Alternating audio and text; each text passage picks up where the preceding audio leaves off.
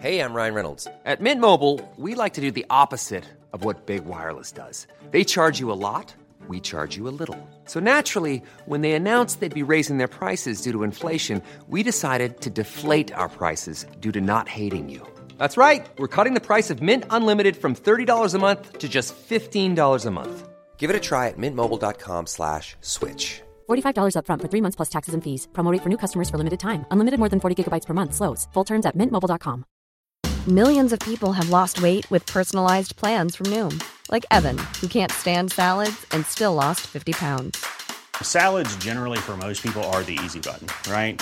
For me, that wasn't an option. I never really was a salad guy. That's just not who I am. But Noom worked for me. Get your personalized plan today at Noom.com. Real Noom user compensated to provide their story. In 4 weeks, the typical Noom user can expect to lose 1 to 2 pounds per week. Individual results may vary. This is Paul Hawksby and Andy Jacobs, and this is the H&J Daily, some of the best bits of this afternoon's show.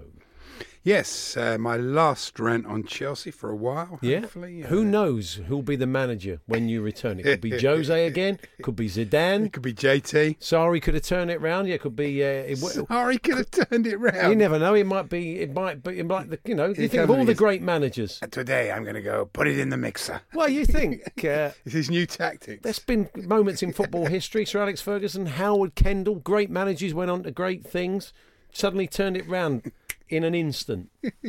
5-0 against Spurs. Okay. Well, we'll see.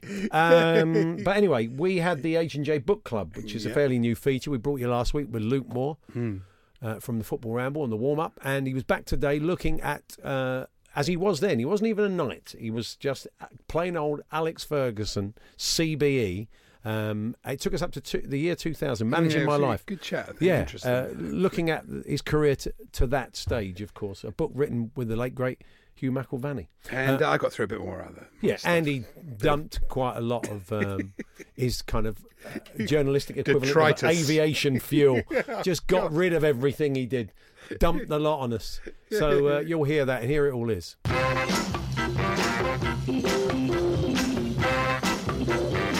Hats are going to kick us off this afternoon. Good afternoon, everyone. Good afternoon, Andy. Yeah, good afternoon. Oh, sorry. Andy. Good afternoon, Paul. I beg your pardon. I thought you were going. I thought you were going to say something to me. His game. Well, so anyway, I've been doing that for about 18 years. Good afternoon, everyone. Good afternoon, Andy. Oh, yes, I can count on you not to pick it up. It's a faint whiff of Ombre Solaire in this studio. The producer says you haven't given the timeout. Okay, 7 minutes past 1. Yeah, okay, don't you start. Oh, blimey, you've gone already with him. Had enough of a pair of you.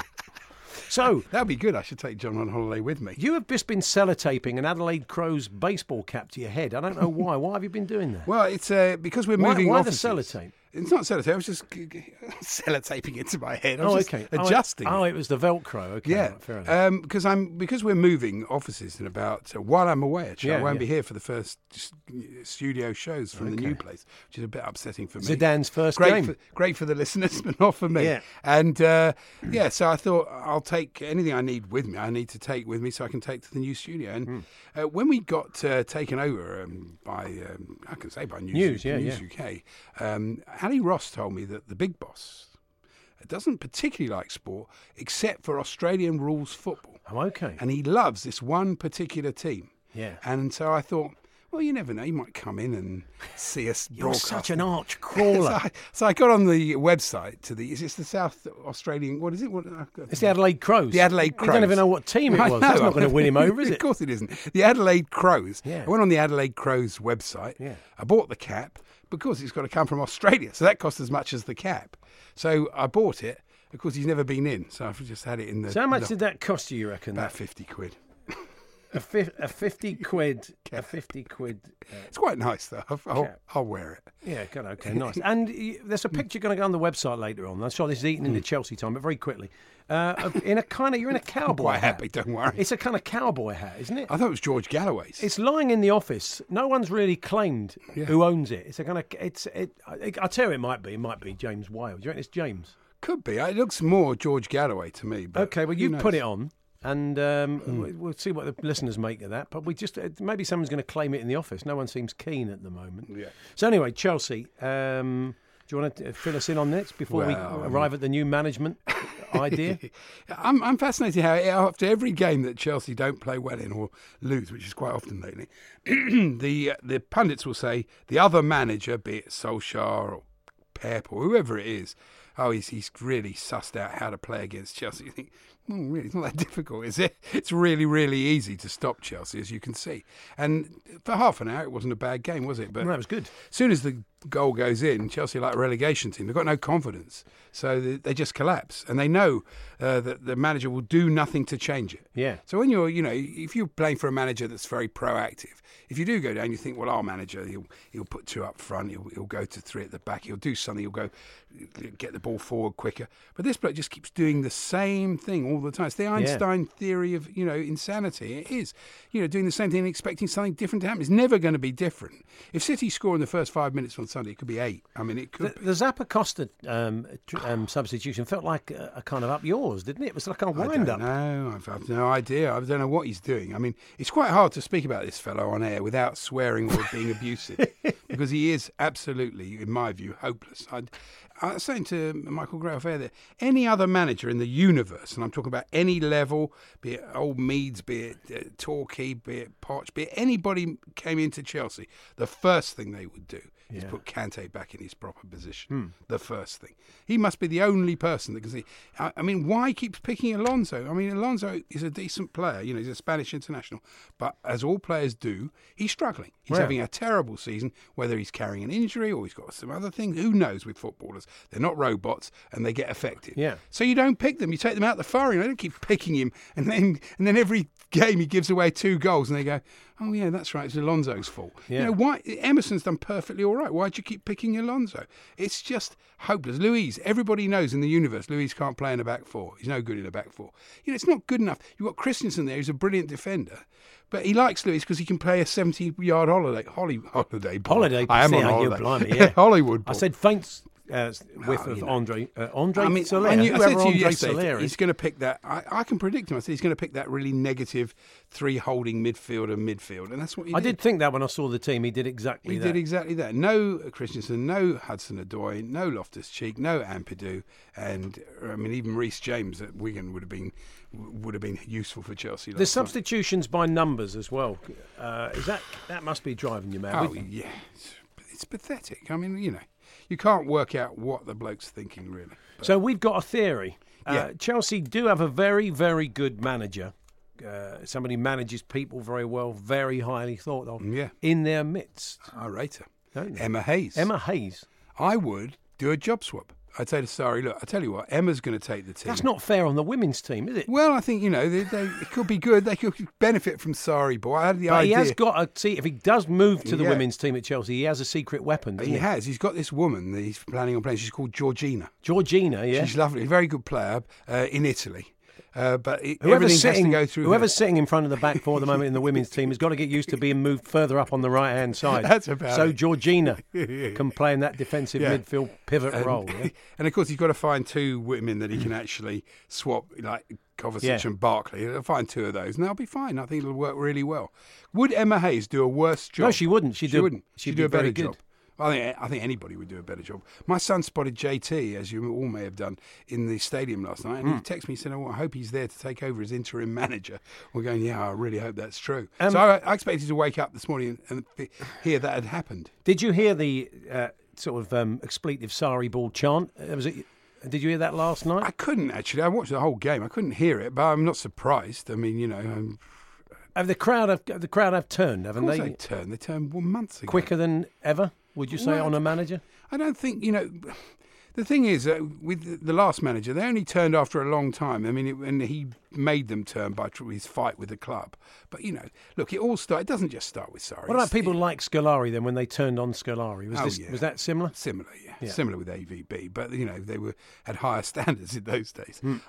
Look, it all starts without a director of football. You have to have somebody there who knows football, who can do the deals, that, isn't beholden, I'm not saying she is, but isn't beholden to one agent, has a spread of agents and basically, knows football, knows the game. and builds a team and maybe sell a player to build a player. Like, look at the way Liverpool run that club. I mean, it's brilliant what they've done there. Yeah. It's absolutely spot on. They've basically shuffled the pack. They've got the players the manager wants, which they should have done with Conte.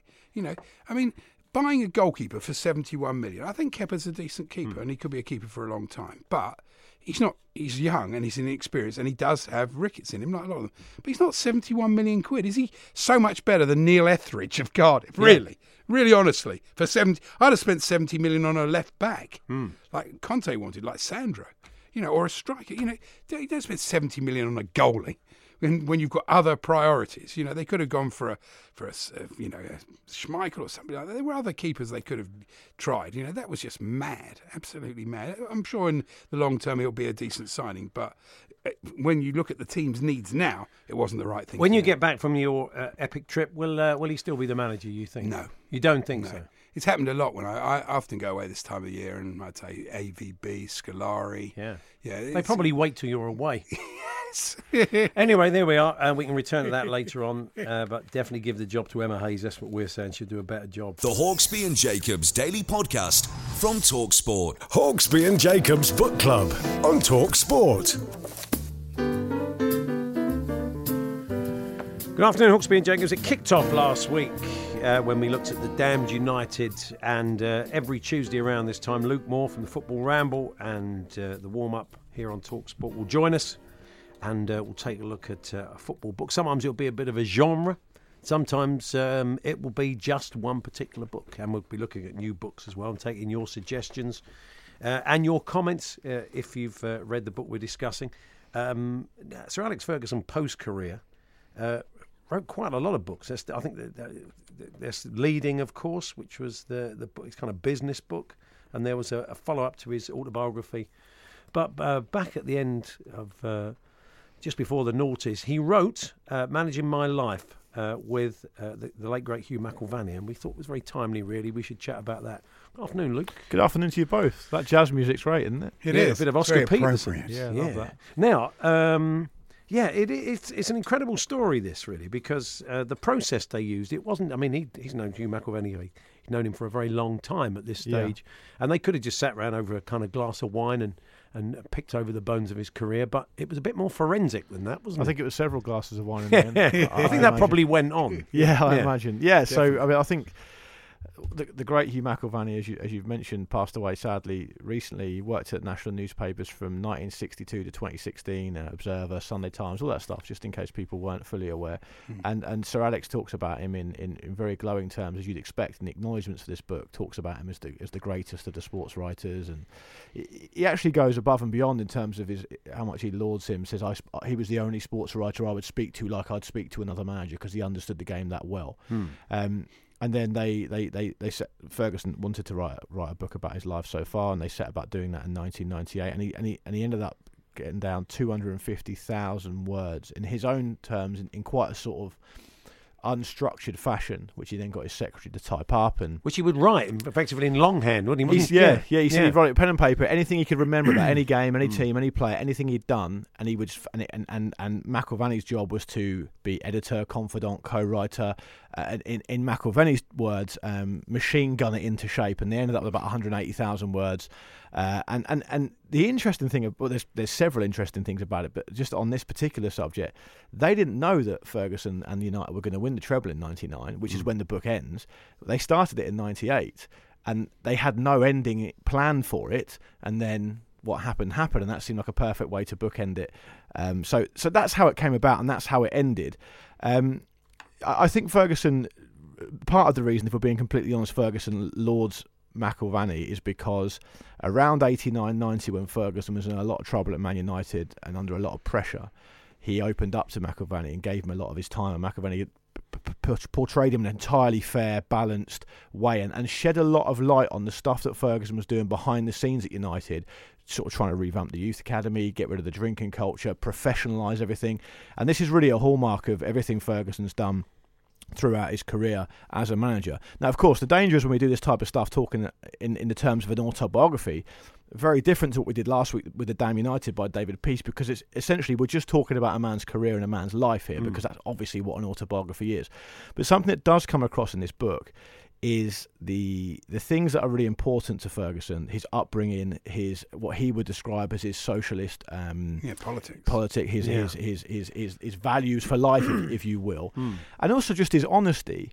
And I think with the autobiography of a well-known person, if you're not careful, it can go down that Alan Partridge kind of route. Oh, needless to say, I had the last laugh. And a settling of old scores. Now, I'm not suggesting for 1 minute that Ferguson doesn't settle a lot of scores. There are a lot of scores to be settled. He does do that in this book, but he does it in quite an honest way. And I think he comes across as someone who's funny, who is honest, who is very aware of his own shortcomings, and he's also very aware of the people he owes his success to. His father, the great Jock Stein, all the great Scottish managers that came along before him. I think he's very aware of his place in that and how much he owes to those people for what he's able to achieve. Yeah, I often find that it must be the difficult thing. If you're writing someone's autobiography, you've got to kind of capture their voice. Yes. And, Hugh McIlvanney has got a certain style. I think you could probably read a passage and not know he'd written it and think, oh, that's him. That's him. You could probably do that every week in the Sunday Times until very recently.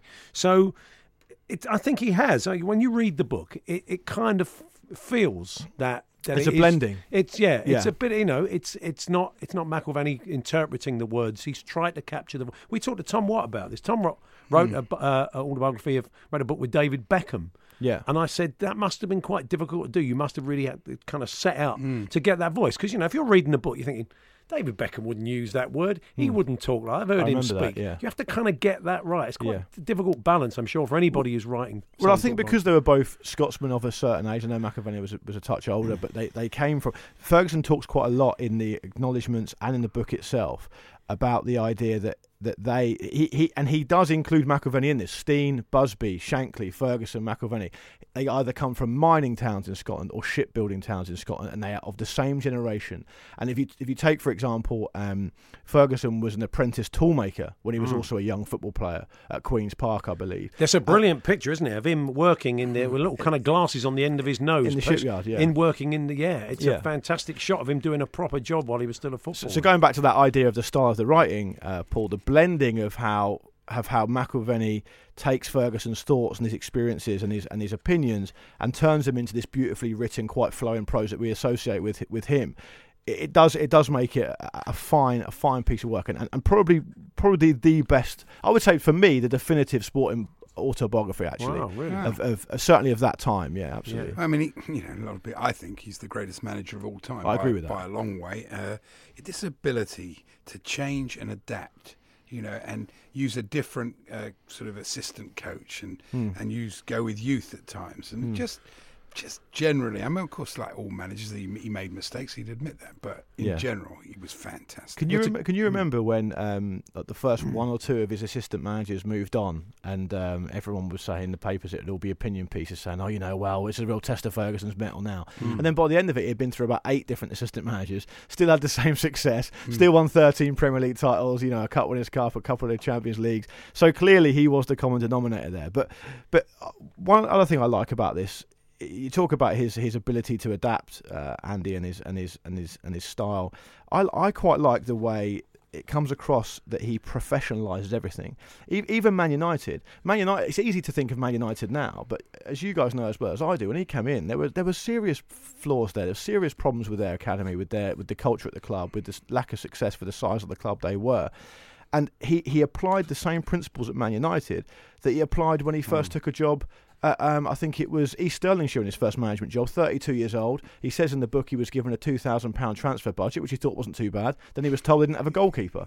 So and he went in there and he professionalised it, and he moved on, and he moved up and up and up. And of course, that little stint he had in the mid-80s as Scotland manager, because of the tragic passing of his mentor, Jock Stein, that obviously stood him in good stead as well, because he took the Man United job a few months after that in '86. So there's a lot to enjoy there. There's no sparing his opinions on certain individuals either, which I think is key for an autobiography.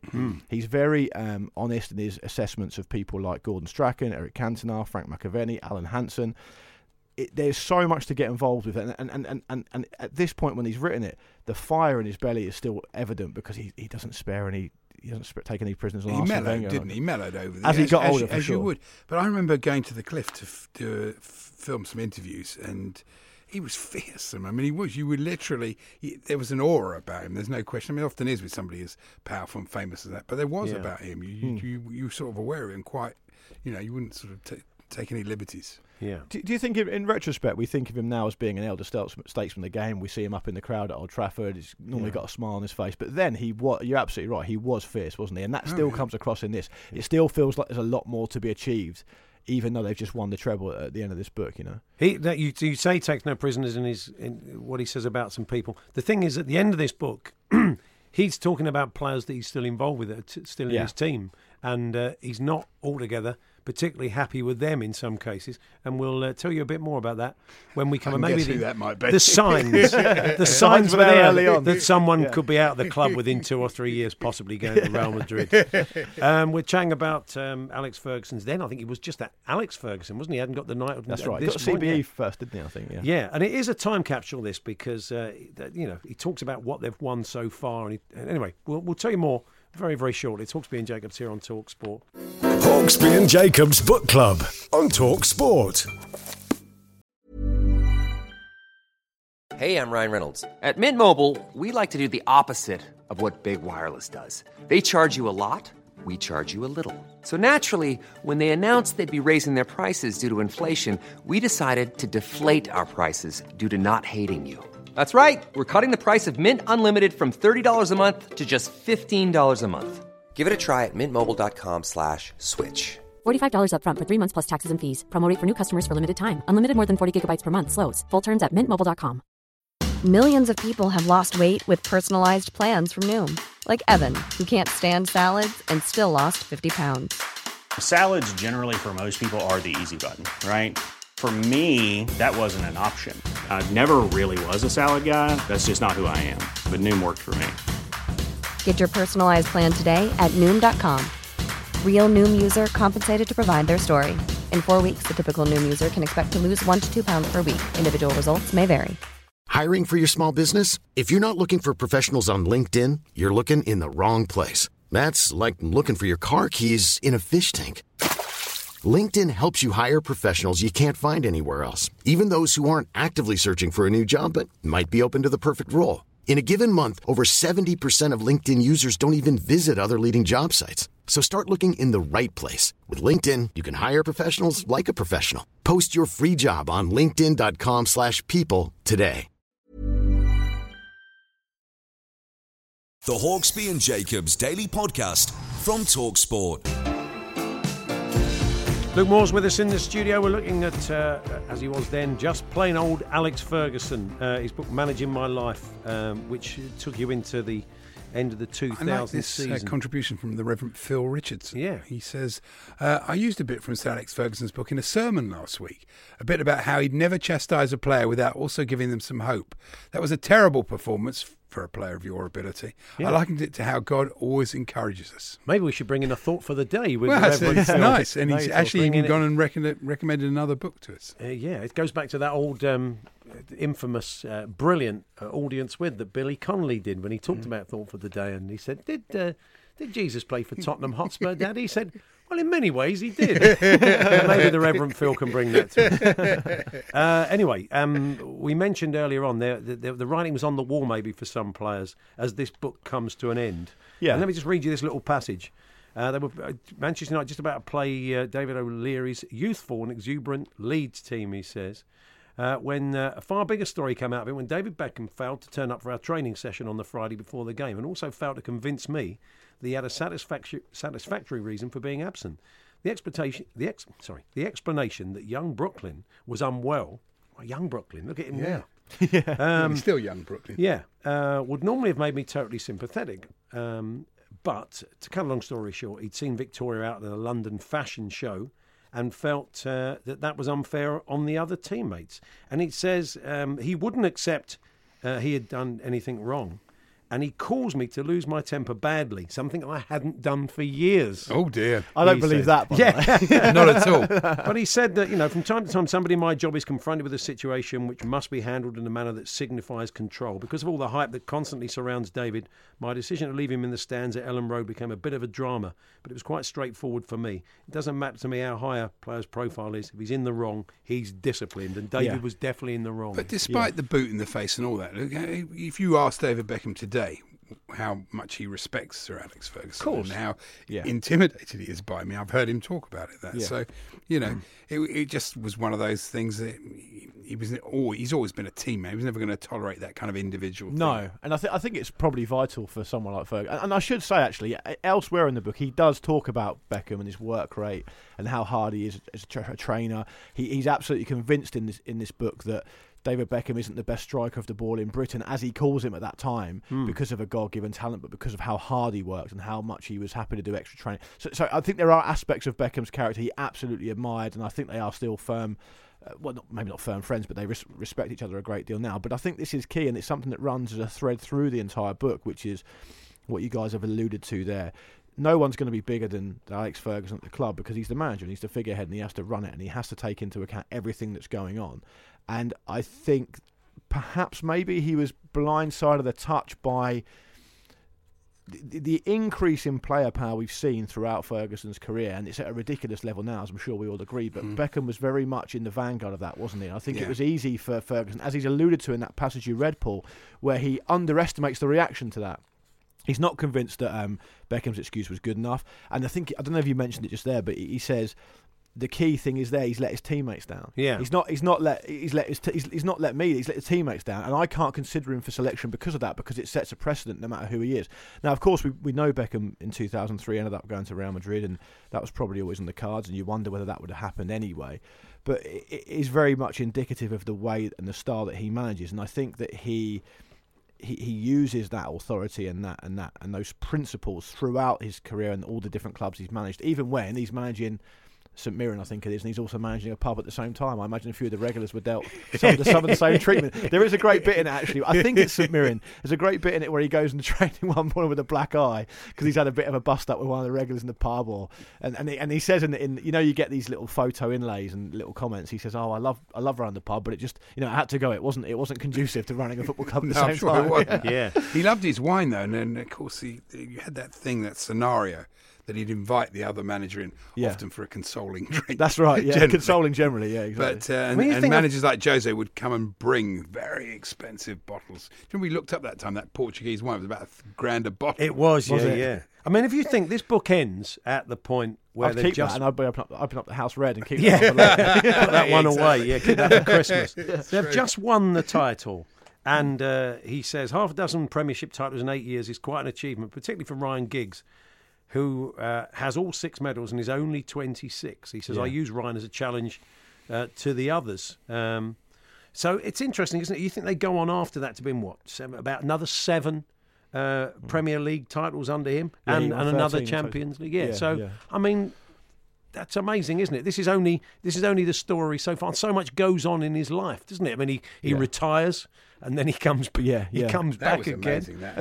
The bit towards the end where he talks about Arsene Wenger and he says in '98, of course, Arsenal won the double, and Ferguson, in his own opinion, and now I don't know if I fully agree with this, but it's Ferguson's opinion that he heartily congratulated Wenger and Arsenal on winning the double, and he thought it was a great achievement. Yet when United did something and achieved something, Wenger wasn't quite as forthcoming in his praise. Now, of course, exactly, but of course their relationships now, it's mellowed now, isn't it? They do quite well.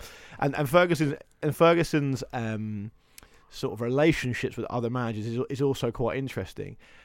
He's got this real interesting love-hate relationship with Liverpool. We know all about the famous quotes. We haven't got to go into that here, but he talks in quite glowing terms about someone like Graham Souness.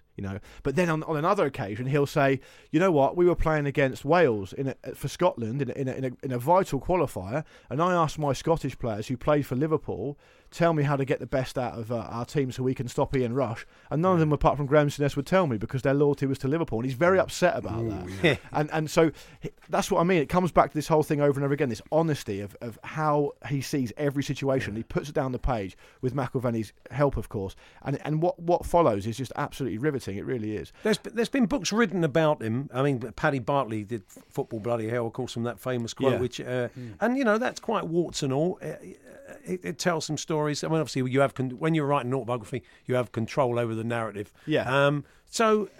There's been different things written over the years. There's a lovely story, though, towards the end of the book involving Ruud van Nistelrooy when he was at a press conference. It was called. He was going to sign for the club. Yeah. The club weren't happy with the medical. Yeah. And then ultimately, the following day in training with PSV, he does his cruciate, and that's him out for a year. And Sir Alex Ferguson, or as Alex Ferguson is then, flies to Eindhoven. He said, I felt so sorry for him on a personal level. I was just gutted for him here. The world was at his feet one day, and it wasn't enough to phone him up. He felt he had to get on a plane, fly there and say, look, let's hope you're going to come back and play at the highest level. I mean, all he knew at that point, it's not like him trying to protect a player. That guy may never have played again. No, and we haven't mentioned his generosity in writing forward. The number of books we've done on this show over the years, that forward, when we've become a bit of a joke, forward by Sir Alex Ferguson. It's true. And Ben Thornley was in a little while ago, one of the Class 92. Ben was saying he was going to write his forward for his book, but then was taken ill. And that's another thing. We keep seeing footage of him in the ground smiling. It's great to see him back at football matches, but someone I know that knows him pretty well, has known him for a long time, said he was quite shocked when he saw him. He seemed very frail. He didn't, because it's a huge. It was, it was a. Oh yeah. It was a life-threatening thing that he had. Yeah, and he's 77 years old now. Yeah, of 78 course. this year. And he said he was quite shocked when he'd seen him on the box, but he saw him in the flesh, and he said it's going to take him a while to get back. So I think. Well, I think what we see with football figures of this size is that, and especially when they're associated with one club, particularly in England's case, I don't want to sort of denigrate what he achieved in Scotland, but in England he's obviously associated with Man United. When he retires and moves on, we've had a bit of clear blue water now, 5 or 6 years since he's retired. We know what football fans can be like, and they're not as willing to be a bit one-eyed about it now he's retired, and he's seen as a more sort of gentle presence, isn't he? Because he's not immediately threatening to your club. I mean, slightly more sort of avuncular than he was when he was managing. I support Portsmouth, and I remember us getting on the end of some beatings on Ferguson's United. So we all know what it's like. Yeah. But now people, I think, view him as a little bit more of an elder statesman type character. He's almost the grandfather of the game in this country now, isn't he? We would probably associate that in the past with Sir Bobby City Robson. Fans probably wouldn't say that, but no, I know. I'm sure they'll make themselves known. Yeah, I'm sure they'll make themselves known. But just very, very quickly, I wanted to get onto this. Just go back to what you were talking about with Ryan Giggs.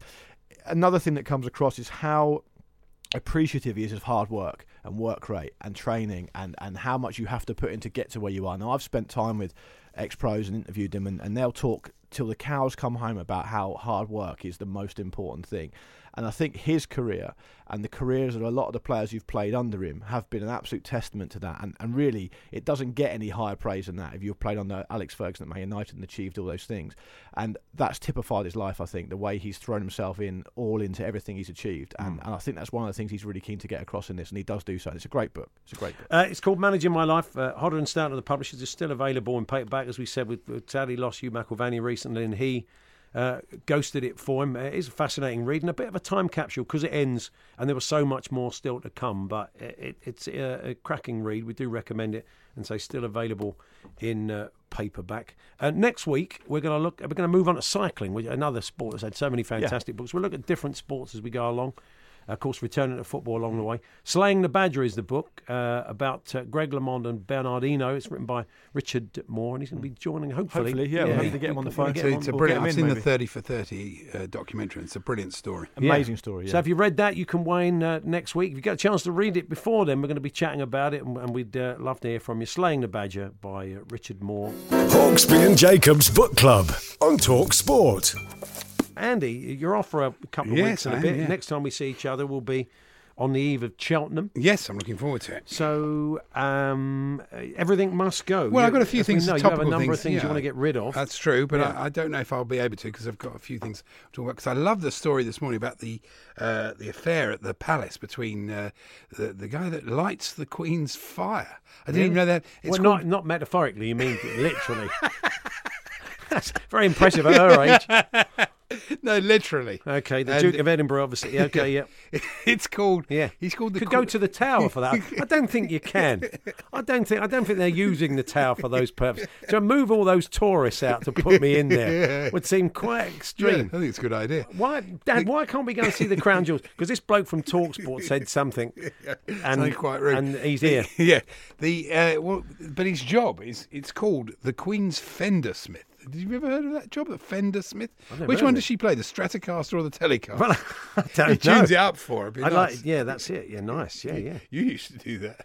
A long time ago. Yeah, I worked for Fender. Yeah. Bit of a mad story about a Wolves fan who'd been banned for hurling a pie at a rival supporter and claimed it flew out of her mouth when she coughed, and she's trying to get this ban overturned. I don't know. It was a kind of pre-Heimlich thing, wasn't it? She had to. Yeah. Yeah. But when she was hauled before the magistrate, sales rep Josephine admitted hurling a pie, but now claims she did so only on the advice of a solicitor who supported Wolves' local rivals Aston Villa. Sounds like a murky story. I can't believe that would be the reason. But the West Ham fan, was it a West Ham fan it landed on? I think it was. Yeah. The fan it landed on was probably under... it's not ideal, is it? Well, he thought this was a piece of fresh pie meat, didn't he? Now he realised it had been chewed and was coughed up, which makes it even worse. That hits you on the back of your head. Particularly nice. That lands in the hoodie of Parker. That's not much fun, is it? Now, Andy, do you know the old 5-second rule? With food, you drop something on the floor. You have to pick it up. As long as it's not into a cow pat, you work on the 5-second rule. 5-second rule. Yeah, we all know that. Yeah. So, but on the beach in Sidmouth, down in Devon, somebody found a marathon chocolate bar from 1990. So where'd you stand? That's not a 5 seconds. Where'd you stand on the near 30-year rule? Was it in paper? It was a marathon chocolate bar wrapper. Oh, sorry, wrapper, not the actual bar.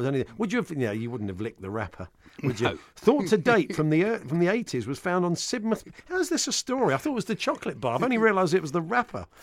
Old wrapper found on beach. Talking of wrappers, I like this. There's a story about Meghan Markle, the Duchess. Oh, Meghan, just first name terms. She's at a baby shower thing in New York. It says the last do she'll be able to attend before baby Sussex is born. Baby Sussex sounds like a female rapper to me. I can't call the baby Sussex. That'd be Sussex, wouldn't it? Really, it'd be ridiculous. Fantastic. Go down well with the Sussex fans, obviously. And I do enjoy the letters of Les Holt, who writes The Sun every day. And, is he Les Holt? Is he Leigh Holt? You think he could be is French. He French? He could be a French troupe. Yeah, he could be. Yeah. But he lives in Manchester, but who knows? Yeah. He says, I'm shocked. Is he? Yes, he is. He often is. I'm shocked elegant Joanna Lumley is a smoker. Right. Where's her intelligence? Cemeteries are overloaded with smokers. I mean, you can't disagree with that. But this bit, Joanna looks gorgeous, but her breath must smell like an ashtray. It's not the thing I think of when I look at Joanna Lumley. I tend not to. Well done, Les. Anthony says, a fender is also a fancy fire guard. Yeah, we were aware of that, Anthony. That's right. It was a doable thing. They're big brass things with leather padding on top. You are. John said he didn't know that. I'd imagine she has a couple of fireplaces knocking around. I'm sure she does, Anthony, but thank you. He's obviously in that game. It's a shame to waste this one. I've no idea how old he was, but I'll just do the gag anyway. It was a T20 birthday spread from about 3 weeks ago. Okay. Sir Sherard Cowper Coles. Sir Sherard Cowper Coles? Yeah. I said, he's got a big family. They're all based in Newcastle. So many Coles. So many Coles. Thank you. Sherard Cowper Coles? Yeah. That's his name. I don't know. I mean, no idea. But it does sound a bit like Cheryl Cole, doesn't it? Maybe. Yes, that's very true. Actually, it does. Sherard Cowper Coles Vicini. That's what it's a new name. So what did he do? I don't know. What was he? I have no idea. Okay. I could look it up. But no, just don't worry, Andy. Right at the end of the list. You got the gag out of the way. That's really all it was there for, wasn't it? Giant. This is on page 3. Giant sea turtle Lulu marked the festive season. She's from Scotland. What's wrong with you? I don't know if the giant sea turtle, when it opens its mouth, it goes, "Way!" It probably doesn't. No. Lulu marked the festive season with a meal of raw sprouts. Wow. What a great story. This is Everything Must Go, is it? All the dross you haven't got round to during the week. Yeah. And what about the Welk man, John? What was that? Sorry? There's a good one in there about a Welk man. I've got to try and find it. Talk amongst yourselves. Okay, yeah. Because he looks at my notes every day. Who does? Britain's oldest working fisherman is known as the Welkman of Whitstable. Yeah. Yeah.